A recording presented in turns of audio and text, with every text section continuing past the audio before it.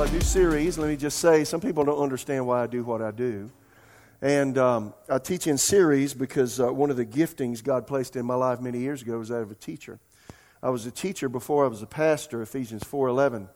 And he gave apostles, prophets, evangelists, pastors, and teachers. Some translations read pastors who are also teachers. So that's interesting. I think anybody's really a God-called, God-anointed pastor should also be a teacher of the Word, because that's how you learn, right? So it's not just preaching, it's teaching. Somebody said you ought to be able to teach what you preach and preach what you teach. So by the grace of God, hopefully we can do all of that. But nonetheless, that's the reason I do what I do. And sometimes God hijacks my messages and takes me on a journey, and we've been doing that a good bit lately. Nonetheless, this series is, and I don't know how far we're going. I'm purposely trying to slow down a little bit on this one to help you. This is how to hear the voice of God in the details of life. You know, when I was a young man, people would come to our services at my church, and I'd just come to the Lord just before I was 18. And you know, the pastor said it, guest speakers would say it, and it was kind of a new thing to me. They say, well, the Lord spoke to me. I thought, man, if my ears were a dog's ears, they would prick up and look for, or a horse's ears. You know, that was me. Well, God spoke? And when they would say, well, the Lord said, or God spoke to us, I said, man, I would love for God to speak to me. I would love to know what His voice sounds like. Because as a young man, I was thinking, I got my whole life ahead of me. And if I can hear God talking to me, and if I can know what to do in every area, I'll be successful in life. And I was just, 18 years old when I was thinking, man, if I could just hear God. And how many know now we're living in a time, boy, you need to hear God. You need to hear God about your job, about your finances, about your family, about your person, about where you go, who you're with, what you do, right? If you ever needed to hear God, today's the day you need to hear. So I want to talk to you in a practical way over the next while. I don't know how long this is going to take, because I get on these little side journeys, and the Holy Spirit does that. How many think it's okay? He does that because He wants to minister life to us. But God wants us to know His voice, and God's created us in such a way. See, now He's just kicked in. None of this is in my notes.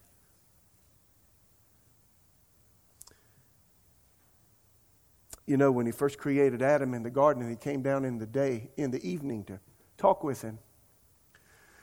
I just don't think we understand how much He loves to fellowship with us. And we get so distracted today. We've got our gadgets. And now everybody's more distracted than ever in the history of the whole world, because they have the phone in their hand at all times. Is that true? I mean, they'll about run you off the road because they got the phone in their hand. But God, He's never left that desire to communicate. He communicated with Adam and Eve. It broke His heart the day He came. He said, Adam, where are you? I just want to talk. Where are you? He's still saying that today. He's calling your name. Where are you? Because He's wanting to talk. He's wanting to speak. And He's made us in such a way that we can hear His voice if we learn to listen. And we have so many voices. Paul said in 1 Corinthians 14, there are so many voices in the world, and none of them without signification. There's so many voices, those voices often drown out the voice of God. And the most important voice, would you agree with that I could ever hear, is God's voice? Do you agree? It'll change your life. Hearing God's voice will change your life, change the direction, your focus. It'll take the stress, the anxiety, the fear of the unknown away from you, and know that regardless of where you are, He's got you. Isn't that great? Would you lift your hands with me a minute? I don't want you to sense there, but the presence of God will change you. Lord, we worship You, sir. Ministry is not a show.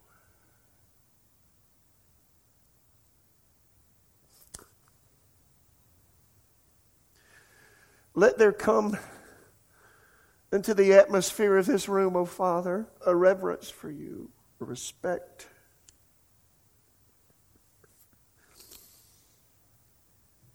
a respect for your word, a respect for you, an awe of you. Forgive us for being just trite, surface, calloused. Help us to put ourselves in position, oh God, to hear you. In Jesus' name. You know, Romans 8, Romans 8:14, the Apostle Paul, he's really talking to believers who knew the Lord very well. He said, for as many as are led by the Spirit of God, these are sons of God. Talking about daughters too. But he was emphasizing as you grow and mature in God, He will lead you. And you will learn His voice very clearly. And then he said in verse 15, for you did not receive the spirit of bondage again to fear, but you received the spirit of adoption, by whom we cry out, Abba, Father. Perhaps he was making reference to when His presence came down on top of Mount Sinai in Exodus 19. Moses was summoned to the top of the mountain, and the people were afraid to even touch the mountain. There was thundering and lightning and shaking, and it was a wild thing for the presence of the God of the universe to come down on top of a mountain in Israel. And He did, and they were afraid. And He said, you didn't receive the spirit of bondage to fear. You don't have to be afraid of God. You respect Him. But you received the spirit of adoption. We were not a people, but how many know we've become the people of God? You were nothing. You were a nobody. You're from somebody's family. And God said, come and join mine. The benefits of adoption in the New Testament when Paul wrote this were tremendous. Adoption meant all of the laws, all of the controls, all of the things that held your life to a certain family when you were born, when you were adopted in Roman law, immediately ceased. All of your past ceased, and you became the legal heir of a new family as if you were born into that family with all of the rights and all of the privileges that family had. And that's why when he said, you've been adopted, you received the spirit of adoption. See, God just doesn't tolerate us. He loves us. You know, like I love my kids and now my grandkids when they come up and they just have their hands in the air. They want me to pick them up. I can't help but do that. When you come with your hands in the air and you say, Father, I worship you, He's going to be like a father, or for me, a grandfather. How many hear me? The spirit of adoption, by whom we cry out, Abba, Father. The Spirit, now here it is, the Spirit Himself bears witness with our spirit that we are the children of God. See, God bears witness not to your head and not to your circumstances, but He speaks where He is in us.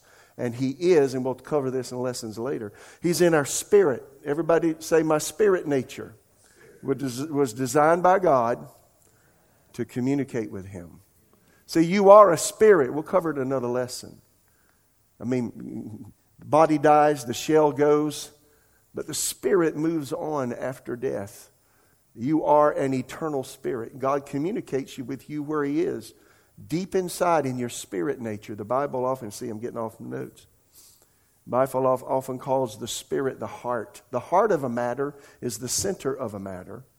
So the Bible will often talk about the heart, not the heart that pumps blood, but it's talking about the center or core of a man's being. And that's where God deals with us, deep, deep inside. And so He says here, the Spirit Himself bears witness with our spirit that we are the children of God. And then Proverbs chapter 20, verse 27, the spirit of man is the lamp. Now get in your mind's eye a lamp. In fact, the King James Version, in the 70s, I would read the King James when I first came to the Lord. The spirit of man is the lamp. Think about a lamp sitting on a table. Or the candle, I meant to say. The spirit of man is the candle. Think about a candle. The lights are out. There's no electricity. You light the candle. It gives light to the house. The spirit of man is the candle. Or today would say the lamp of the Lord. What does that mean? That means inside of us, He enlightens us. He shows us things inside. Light in the place of darkness. The spirit of man is the candle or lamp of the Lord, searching all the inner depths of his heart, New King James says. Passion Translation, the spirit God breathed into man is like a living lamp. Now, that's pretty good. A shining light searching into the inmost chamber of our being.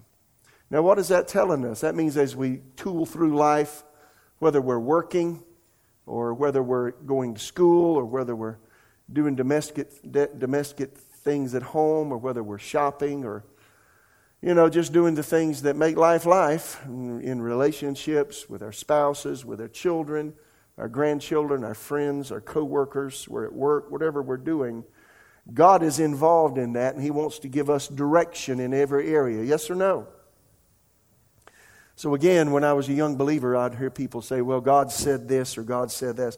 Well, how do you know His voice? How do you discern between your own thoughts? All of us. And now I think our thoughts are in overdrive because, there's so many things that pummel us every day. I mean, we have so many avenues for information. That's just nuts, isn't it? And the problem today is people don't get quiet. And it's only in the quiet place. There's a man of God that one of my friends knew. He was a protege of a contemporary of Smith Wigglesworth. And he would often go, and the man had a little garden in the back of his large house. And this is in England. And he'd find him sitting on a bench. And he'd come down and say, what are you doing? He said, just sitting. So what are you thinking about? The Lord. So what are you doing? Just being quiet. If you want to hear God, you got to find a place to get your mind quiet. We don't do that. Years ago, and I think it's still true because Susan has this, a woman's intuition. Years ago, before the world changed after World War II, women generally were at home with the children, doing domestic things at home, cooking, cleaning the house, keeping the children, doing things. The man was out earning the bread and butter, so to speak. Now things have changed. Now everybody's in the workforce. And you about got to be because you got to pay your bills, right? So, it's a different world. But they would talk about a woman's intuition. Why would they use the term a woman? Why do you hear that phrase, a woman's intuition? Because women, more so than men in the time when that was said, spent more time alone and quiet. And I think even now, even though women are busy, I've noticed Susan has quite a bit of intuition. I wish I'd listened to it more than I have.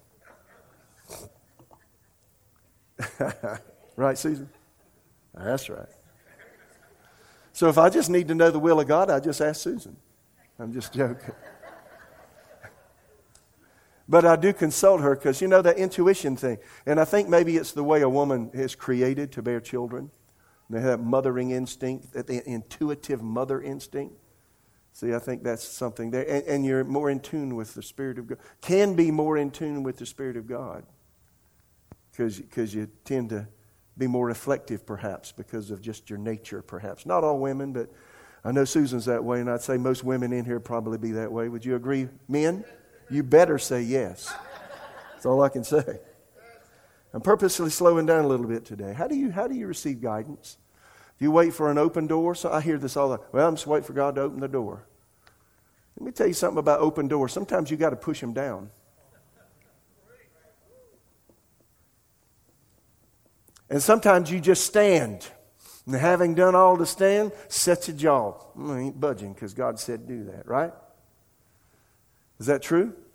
So if you're led by open doors, you could be disillusioned. A lot of people look towards other people to receive guidance. I want to tell this little story. A lot of people do what Gideon did in the book of Judges, and they put out anybody ever heard of putting out a fleece? You get a piece of wool. He had a big old piece of wool from his, sheep. And listen to the story. Judges 6:36. Then Gideon said to God, the Amalekites were whipping the backside of the Israelites. And man, it was tough. And God said to Gideon, then Gideon said to God, God said, I want you to go whip the enemy. And everybody was afraid of them. They were hiding from the enemy. They were stealing their food. And they would come during harvest season and just wreak havoc in Israel. Nonetheless, you can read the rest of that. But then verse 36, Gideon said to God, if you're truly going to use me to rescue Israel as you promised, prove it to me in this way. I will put a wool fleece on the threshing floor tonight. If the fleece is wet with dew in the morning, but the ground is dry, then I will know that you're going to help me rescue Israel as you promised. And that's just what happened. When Gideon got up early the next morning, he squeezed the fleece and wrung out a whole bowl full of water. A lot to do that night. Then Gideon said to God, please don't be angry with me, but let me make one more request. Let's do it again, Lord, if this is really you. Let me use the fleece for one more test. This time let the fleece remain dry when the ground around is wet with dew. So that night God did as Gideon asked. The fleece was dry in the morning, but the ground was covered with dew. Now what is that? That's using circumstances to determine the will of God. Now that might be okay for somebody like Gideon who lived in the Old Testament, who didn't have the Holy Spirit living in them, but that is not okay for a believer who has the Holy Spirit dwelling in them. Is that true?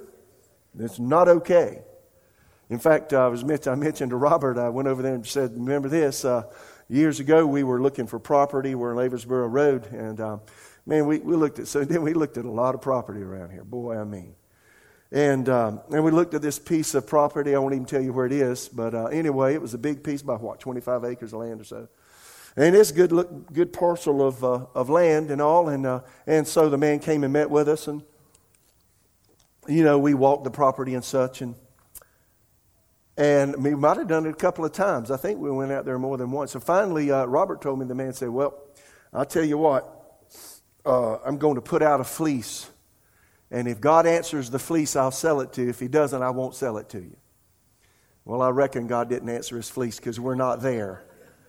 But it shocked me. Here's an educated businessman putting out a fleece, doing what Gideon did. Now, this is humbling. But after Susan and I had been married a few years, second Bible school we had graduated from, I was living in Oklahoma, and we were going back to visit our parents in December of that year, and this was, maybe July. I think it was July. And we went and took a week or so and drove back to South Carolina to visit family and such. And so I had, this is my second Bible school, I'm the man of faith and power, I'm ready to go out and do something for God. And I was wanting the Lord to release me and let me go, do what I'm called to do, pastor, preach, teach. I wasn't doing anything. I was just working in a grocery store at the time. And I said, okay, Lord, I'll tell you what, we're going to go. And Susan had a pastor friend and his wife, or they were friends of hers from her youth. When she was a young person, she attended their church, and she respected them a lot. And we had planned, or I don't know how that happened. We didn't have the internet. I guess we called them. But we were going to meet with them when we got back into town. And so we went, and so I knew we were going to meet with them. So I said, Lord, it's just time for me to get out and minister to Second Bible School. Let's go do it. So I said, I'll tell you what. Here's what I ask you to do. If we sit down in his office, and if we talk to this pastor, friends of Susan, and if he says, well, why don't you come and be my associate pastor? That will be a sign to me that that's the will of God. Now, I thought that was fair. And I never thought about Gideon, and I knew better. But I didn't think I was, quote unquote, putting out a fleece like Gideon did. I just thought, well, this is smart. So I prayed that. Did I even tell you I prayed that way? You did? I said, well, so anyway, we drove to South Carolina, met with her parents. All my parents, they were both in the same city at the time. And then we had the meeting with the pastor. We got to the office, and he had an office in a little office place separate from where he had church. I think he had church in a school or something.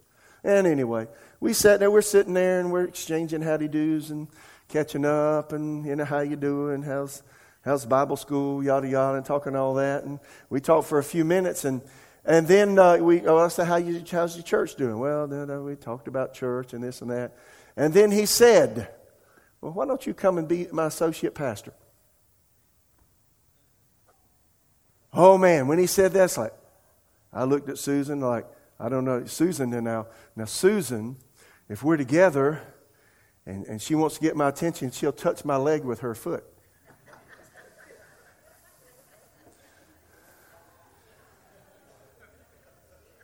And I'm sure she did then, because I went, oh boy. And when he said that, I said, okay. And we went back to Tulsa. And we packed our boxes, give our resignation. I had a really good job. I was one of the, I worked in a grocery store. I was the night man at one of the night managers. I had a good job, made good money. She had a good job. And put our resignations in, packed our boxes, moved to South Carolina. I became associate pastor. No staff, no pay. I had to go find a job, tent making trade like Paul did. So I went and worked in a grocery store. Susan found a job eventually. But y'all, I missed God 1,200 miles. During that time, I injured my ring finger, and now I have some scar tissue there. And every time I look at it, it reminds me, Mitch, number one, don't get ahead of God. Secondly, don't be full of pride. Thirdly, don't put out a fleece. And think that when something happens, that determines the will of God. Even if you ask the Lord if this happens, because the devil can do something like that too. How many hear me? Now, I told you that story, and I slowed down a little bit here because, let me tell you what happened in the middle of all that. So he said, come and be my associate. I got that as the will of God, said okay. But while we were packing boxes and resigning our jobs and looking to the future and figuring out how we're going to do this, and inside of me, I felt a scratch. Like, what's going on with you? Why are you doing this? You don't need to do this. This is wrong. Don't do this. Don't do this. Don't do this. Don't. Y'all hear that? Don't do this. Because something inside of me was going off, and I'm thinking, I'm feeling scratchy. I don't feel comfortable. Something's not right. But here's my problem. He that swears to his own hurt and changes not. Psalm 15 says, is the person that'll dwell with the Lord. So I equated that, well, I've got to do what I said. I said I'm coming. I told all my friends I'm coming. I've already told my job I'm going. Susan's told her job. I'm not looking back now. I'm going to go do it. And y'all, I missed God because of my pride. What I should have done is, y'all, I thought I heard God. But I got something inside of me telling me not to do that, but I didn't listen to that, and I let pride get in the way. Now, you know, I was really young. I was 22 when that happened. And that has been one of the best lessons in life that I have ever learned. How many hear me? So I learned if you want to hear God, you know, number one, don't get full of pride. And really, even before that, don't put out a fleece and say, God, if you want me to do this, then you do that. Because the devil will accommodate you if he can. How many hear that? I know some of you are looking at me like, well, I've been doing that a lot. Well, stop. You know, people try to hear from God all kinds of different ways. When I first came to the Lord, everybody okay? I'm just kind of cooling my jets today a little bit. When I first came to the Lord, I so esteemed my mother. My mother came to the Lord in 1975. She knew the Lord before then, but she was a teacher and a Sunday school teacher. Can I just talk to y'all like this? I just need to share this stuff. It's on my heart. Anyway, she was a Sunday school teacher, but got filled with the Holy Spirit against the best wishes of the pastor of our Southern Baptist Church in a Baptist ladies' prayer meeting, February 1975. And she was a changed woman. And then, you know, she started having experiences with God. And my mother was quite intuitive. In fact, I was coming home late from a date. I was 10 minutes late. And so I drove a 1963 Ford Galaxy. It was white. And I was late coming home from the date, so I turned left to go down a 0.2 of a mile dirt road to where our house was. And I got up speed, put it in first, put it in second, and cut the engine. Turned it off. And then cut the headlights off. Turned them off. And just floated down the road in that big old car. And I knew I had just enough momentum to drive into the driveway and stop. And you know, it was a cool summer evening, so they had the windows rolled out on the house, and I had to park on the side of the house where Mom and Dad's was. So I got to be real quiet, so I got out my car, and pushed the door to, and it went click. And so I got that made, tiptoed across the yard, and then went up. I had to open a door to the porch, and it would kind of squeak, you know, So I opened the door, come in, get in, shut it behind me, and I had my hand on the knob. And when I started to put the key into the knob, I heard out of my right ear, "What you doing, Mitch?" And that was my mama in a rocking chair. Now, frankly, I almost wet my pants, and I'm not kidding. But see, my mama was intuitive. She knew what I was up to. And so when I came to the Lord later on, another year later, so 1976, I so esteemed my mother. Jesus appeared to her one time in her bedroom. She told me about that many times with tears. So I esteemed my mother, and she would generally know things ahead of time about me. And so some people hear from God through their parents. How many hear me? How do you hear from God? Some people put out a fleece. Some people hear from their parents. If you're a young person, you can so esteem your parents that you can't hear from God for yourself. You're waiting on them to tell you what to do, and friend, you're going to get in trouble if you do that. Huh? So I finally went up to my mother one day. I hadn't known the Lord for a couple of years. Said, "Mama, if you know something from God about me, don't tell me. Don't say a word to me. I'm not even going to ask you. If God shows you a vision, don't tell me about it. Let me pray it out and pray it through." But I had to unhook myself from her coattails. How many hear me? Some people hear from God, and they, you know, how do people receive guidance? Some people are superstitious. You ever been around superstitious people? I was working one time at my job in the grocery store, and this is when I first came to the Lord, and this guy was in the back room getting some boxes to go put on the shelves, and this guy, and then I dropped something, and I had to sweep, and I was right there, and you know how you pick on somebody, so I just got my broom and swept him too, his feet, and when I did that, I thought he was going to hit me and knock me to the floor. He said, "Don't you ever hit my feet again." I said, "Don't you ever sweep my feet?" I said, "Sweep your feet? He said, "Sweep your feet? That's bad news, bad luck." So he was led by superstitious things. You ever been around somebody that's led by superstitious things? Like you break the mirror, that's 7 bad years of bad luck. Is that true?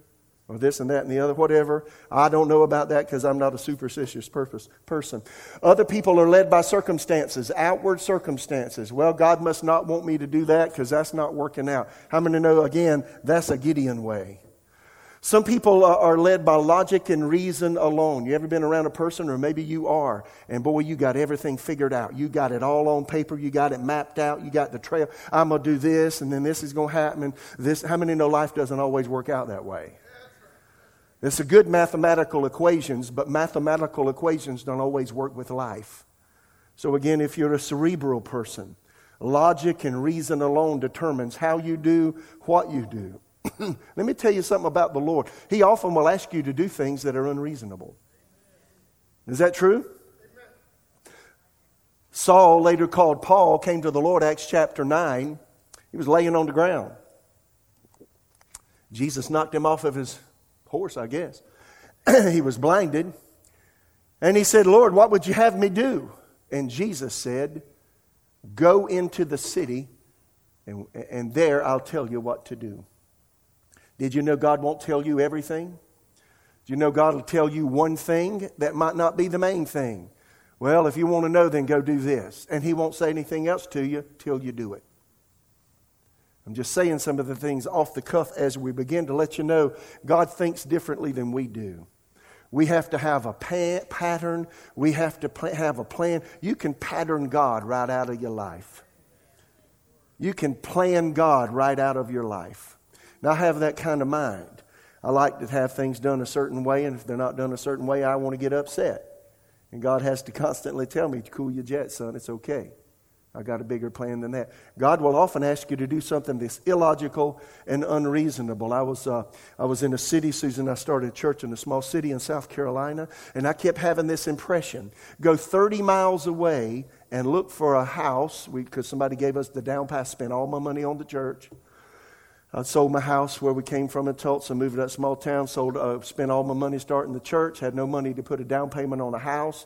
I'd sold my house, used the proceeds, And somebody come up and said, "Well, I believe I want to give you a down payment on a house." I said, "Well, I believe that's the Lord." So they gave me the money, and we started looking for a house. And I kept having this, and we looked around, all around where the church was, and every time we looked at a house, pretty house, whatever, Old, quaint, Victorian, pretty. It's like, I'd look at Susan and she'd go, no. And when your wife goes, no, you better listen to your wife going, no. And I did. And so we looked and looked and looked. Finally, I was praying one morning and I just had an intuition. Go 30 miles away to my hometown, look for a house there. I called, make a long story short, I called a realtor, looked for a house there. And we bought a house 32 miles from my church. Now, my brain said, this is dumb as dirt. When I told people what I was doing, I knew they were thinking, you're dumb as dirt. You're really dumb. I told pastor friends, you're really dumb. You're really stupid. I said, and I just knew, I have to do this. I told my church members, I don't know why, but I'm not kidding. I tried to buy one right here near I got to go there. And so, I didn't know, but later on, I turned that church over to someone, had a traveling ministry, was an associate pastor in my hometown, and if I hadn't have gone there, I wouldn't be here today. How many hear me? So you just got to understand how God is. He's not always logical with human logic. God doesn't think the way we do. How many hear me? Then other people, they have to listen, whatever. What do you think about this? I'm thinking about doing what you think about it. Well, I'm thinking about doing this. What you think? They ask all their friends. They ask the smart people, the dumb people, the inquisitive people. They ask all kinds of people, what do you think about this? And they'll tell them what they think. Now, how many know if you ask everybody what they think, you're going to be nothing but confused? Is that true? Now, I want to spend a little bit of time on this one and then move on. Horoscopes, occult. Did you know a lot of people listen to horoscopes? Now, I was praying earlier, and I'm just sure as I'm standing here, there are people in the room here, you look at your horoscope every day because the Lord spoke to me. He gave me the number. I know there's more than 2. Deuteronomy 18:9, when you enter the land the Lord your God's giving you, be very careful not to imitate the detestable customs of the nations living there. For example, never sacrifice your son or daughter as a burnt offering in the arms of Molech, one of the false gods there.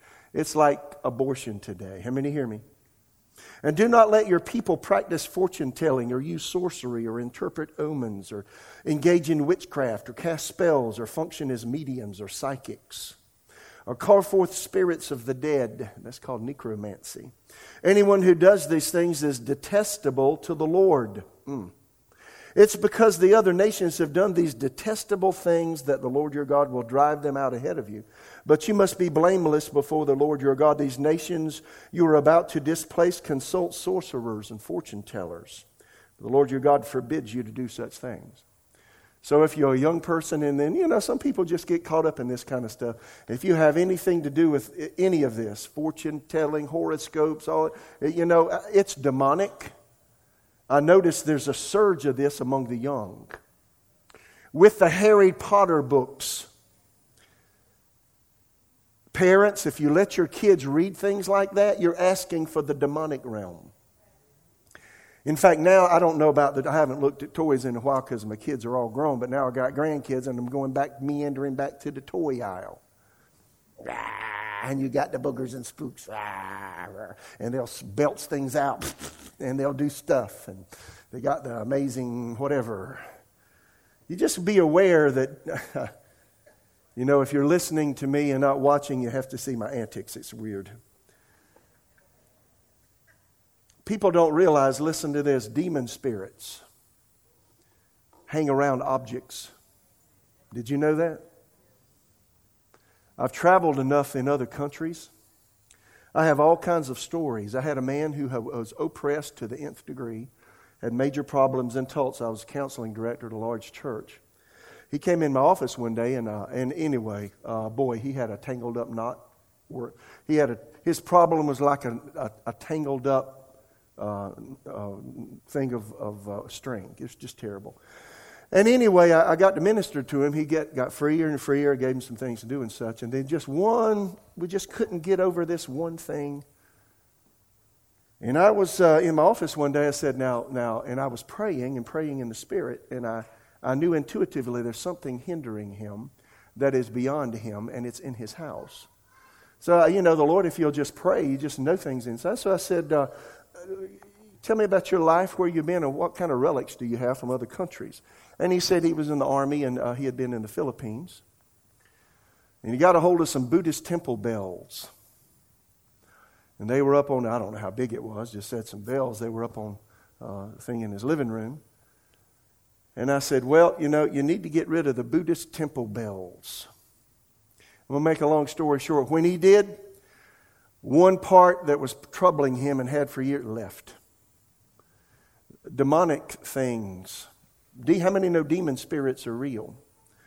Now, they manifest in other countries when we're preaching and ministering. If you say anything about, in fact, I won't do it right now, but they might manifest. If you talk about the blood of Jesus, demon spirits get upset. Now, some people laugh at me when I talk about this. The invisible world is very real. How many hear me? You start talking about God, His holiness, Jesus' blood, the sacrifice He paid for redemption. It stirs demon spirits up. You hear me? There are children today, they're being demonized by what they play with and what they read and what they watch. How many hear me? We didn't have these problems many years ago, but things have changed in our nation. And parents, you need to watch over your children. If you're grandparents, encourage your children to keep your grandchildren clean from all that. When I was young, I looked at horoscopes a good bit because I just thought that was just really cool. My mother and my parents had no clue. This is in the 60s. They gave me a Ouija board. And I did the Ouija board, and it Ouija'd the scare right into me, boy. I mean, we had some pretty weird times with that little I threw the thing away. I got involved with reading horoscopes. In fact, I won't even tell you what my sign was. I bought the book for my sign, my horoscope sign. Did you know those stars up there have nothing to do with you? They have nothing to do with your personal life. Did you know even the light from the sun takes over 8 minutes to get to Earth? It's a long ways off, y'all.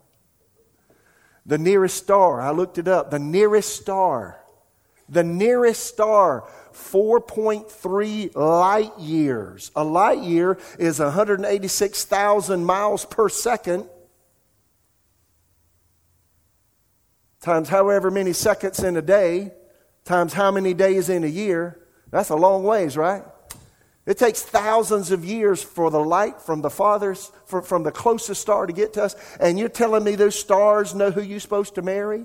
And those stars know what you're supposed to do? And those stars know what kind of conversations you're supposed to avoid today? You're dumb as dirt if you think that.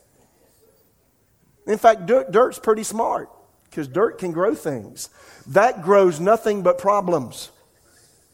Is it true? The Lord really dealt with me as I was praying, and it seems strange to me, but I'm saying this because I don't know. I just know people in the room, you're looking at horoscopes, you need to stop. Because those are injections of thought that come into your mind. Satan works and travels through thought into the human life. Did you hear me? Huh? In fact, I'm not even going to go there today, but I've got a message on the mind and controlling your thoughts. In fact, 1 Peter 5:8, be sober, be vigilant. That word sober actually is a word referring to the mind. Be mentally self-controlled. Be ever on your guard because your adversary, the devil, as a roaring lion, walks about seeking whom he may devour. What does he do? How does the devil get into a human life? Through thoughts. When you're reading things like that, or you're allowing your kids to watch videos that they shouldn't watch, or read books that have supernatural things that have nothing to do with God, you're opening up suggestions in their psyche that these things are okay. And then demon spirits that are very real can accommodate them. I've had to minister deliverance to children whose parents didn't understand and got the wrong influences. And they're violent and angry and they're uncontrollable. And they don't understand what's happening to them. How many hear me? I know this is Sunday morning, but some of these things need to be said. So if you want to hear God, you got to cut all that off. So if you're a person watching me online or you're in the room and you've been reading horoscopes and stuff, cut it out, throw the book away, unsubscribe from the website. Don't do that stuff. You're asking for demon forces to wreak havoc in your life. Again, the devil, he's pretty smart. He's not going to, something that'll hurt you, he's not going to make it taste bad. It's going to look good. And it's going to look like I need to do that. But just understand, you do that, you're asking for trouble. How many hear me? Notice the scriptures about guidance. A lot of people find guidance all kinds of different ways. These are things we shouldn't do. Notice Jeremiah 10:23. O Lord, I know the way of man is not in himself, is not in man who walks to direct his own steps. How many know we need God? Proverbs 20:24. A man's steps are of the Lord. How then can a man understand his own way? That means God's created us to be guided by Him. And when we're off on our own in the flesh, that's the reason people get into such trouble. Psalm 37:23, the steps of a good man or woman are ordered of the Lord, and He delights in His way. Psalm 32:8-9, I will instruct you and teach you in the way you should go. I will guide you with my eye. Isn't that positive? Particularly in the weirdness we're walking through today. Then he said this, verse 9, and this speaks to me. Do not be like the horse or the mule, which have no understanding, which must be harnessed with bit and bridle, else they will not come near you. You know what God's saying there? Don't be stubborn and stupid. Don't be stubborn. Listen. Don't buck and haul when somebody says, well, you may want to consider that. No, I want to do this. Now, the real Mitch is stubborn, more stubborn than some animals I've known. And God's had to do things for me and to help me to see that, Mitch, your stubbornness will be your downfall. When you humble yourself and admit your mistakes, that's when you're going to be okay. And I'm always reminded of it. Do not be like the horse or mule, have no understanding. They have to be harnessed with bit and bridle. That is, if you're not smart and don't listen to God, outward circumstances will hem you in really strong. How many hear me? Anybody ever been hemmed in by things that you've done, decisions you've made, thoughts that you've had that you thought were right and ended up being the stupidest thing you've ever done? Is that true? So God said, I will instruct you and teach you in the way you should go. I will guide you with my eye. Proverbs 16:3, I love this, Amplified New Testament. Roll your works upon the Lord, trust them wholly to Him. He will cause your thoughts to become agreeable to His will. And so shall your plans be established and succeed. Proverbs 16:9, a man's heart plans his way, but the Lord directs his steps. Or amplified, a man's mind plans his road, but the Lord directs his steps. How many have made plans and preparations to do this or that, and it just didn't work out that way, and God had a better route, a better way to do what you thought was going to be done a certain way? Is that true? Proverbs 18:28, for you are like my lamp. For you will light my lamp. The Lord my God will enlighten my darkness. So I want to end with this, and just throw a little caveat out there. Two kinds of guidance we need. And I'm going to end with this and come back next time and start this again. And the first guidance that now he's already stole my thunder. Look at this. General guidance, specific guidance. Everybody say general guidance. Everybody say specific guidance. Now, if you don't submit to general guidance, then you can't get to the second one, specific. If you miss the first one, you can't route around the general guidance, to get to specific from the Lord. Well, what is general guidance? The general guidance of the Word of God. How many know God's designed for us to listen to His Word? If we'll listen to the Word and obey His Word, generally speaking, then that sets us up, and we are a candidate for God to speak deeper. Why? Let me ask you a question. If God has given me the book called the Bible, His Word, to listen to and to obey and to think about, and if I neglect His Word, if I don't do what He said in His Word, I mean, come on, why would He even want to say anything else to me? I'm not doing what He said to start with. I'd go say, Daddy, I want to go do this and that. Well, did you do what I asked you to do? Well, not yet. He said, well, don't ask me to do that. You hadn't done that yet. 2:00 in the afternoon when I was a little boy in the summertime, we didn't have summer school. My kids just stayed at home in the summer and did whatever. And my dad always had chores for me. We had a big garden, and guess who did the garden? It was me. and my brother. And so we had to work in the garden and do all kinds of things. And then my dad always had all kinds of things to do around the house and around the yard. And he built a big garage and built it out of used materials. And I had to take the nails out of the used boards. I had to take a ball peen hammer and a chisel and chisel off the concrete off of bricks that were reused. I did all that during the summer. Oh yeah, I had to work hard. And so I say, Daddy, well, I want to go do so and so. Have you finished what I asked you to do? Well, no, sir. Well, he said, well, don't even ask me then.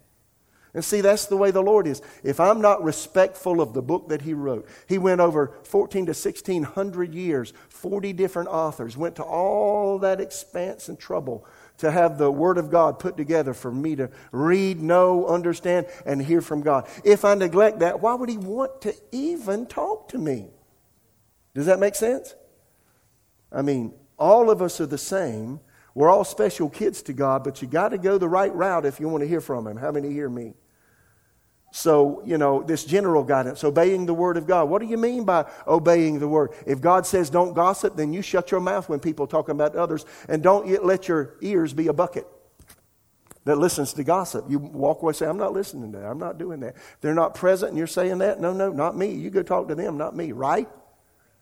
Obeying the Word is, if God says, love your neighbor as yourself, will you love that person whose dog poops in your yard? And you love that person who, I know, right? I got a story, I don't have time to tell it. I do love that person. I appreciate that person so much. His dog pooped in my yard. And I had to love him anyway. And you love the people who don't treat you kindly and nicely. Love the person who's taking advantage of you at the job and you're doing all the work and they're getting all the credit. God said love them anyway, right? Huh?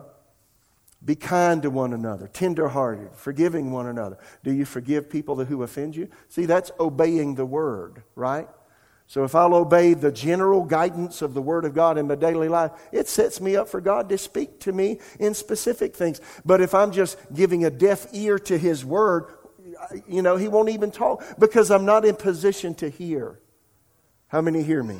In fact, listen to this. I got to summarize. I'll come back and start maybe with this next time. John 16:13. However, when He, the Spirit of truth, everybody say Spirit of truth. There's something about the Holy Spirit. He loves the Bible.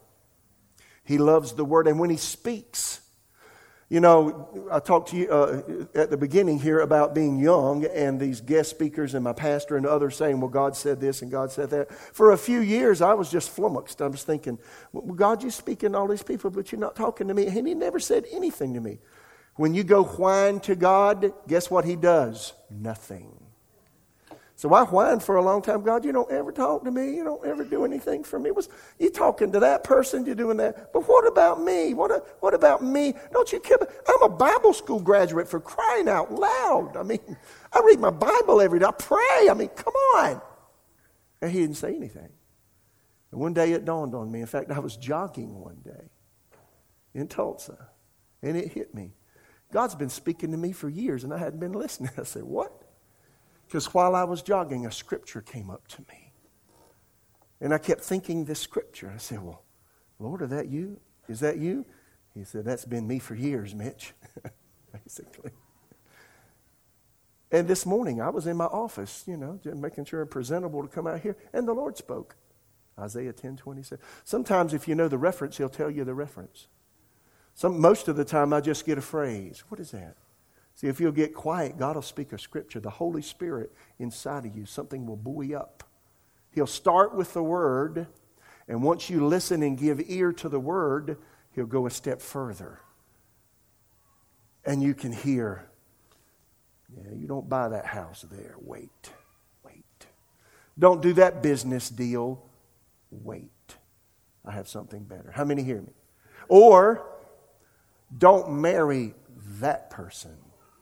Even though you've tried to suck the lips off of their face. Don't marry that person. How many hear me? And then we get upset and then want to do it anyhow. Right? However, when He, the Spirit of truth, has come, He will guide you into all truth. He will not speak on His own authority, but whatever He hears, He will speak. And He will tell you things to come. He will glorify me. When the Holy Spirit's in manifestation, It makes Jesus big. How many hear me? He will glorify me, for he will take of what is mine and declare it to you. Isn't that great?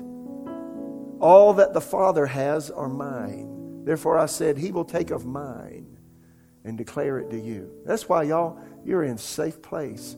If you'll read, not just read your Bible, think about it and put it into practice in the tough things that life brings. If you'll do that, you're a candidate for God to speak.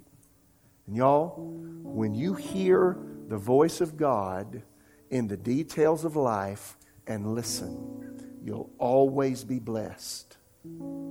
So I'm ending. Darkness is coming. Foreboding things are happening. Nobody knows what to do. But if you'll listen to the Word, you will dwell in the secret place of the Most High. And it'll seem like all hell is falling all around you, but it won't touch you because you become a favorite of the Father. Everybody's God's favorite child if they'll just love on Him through His Word.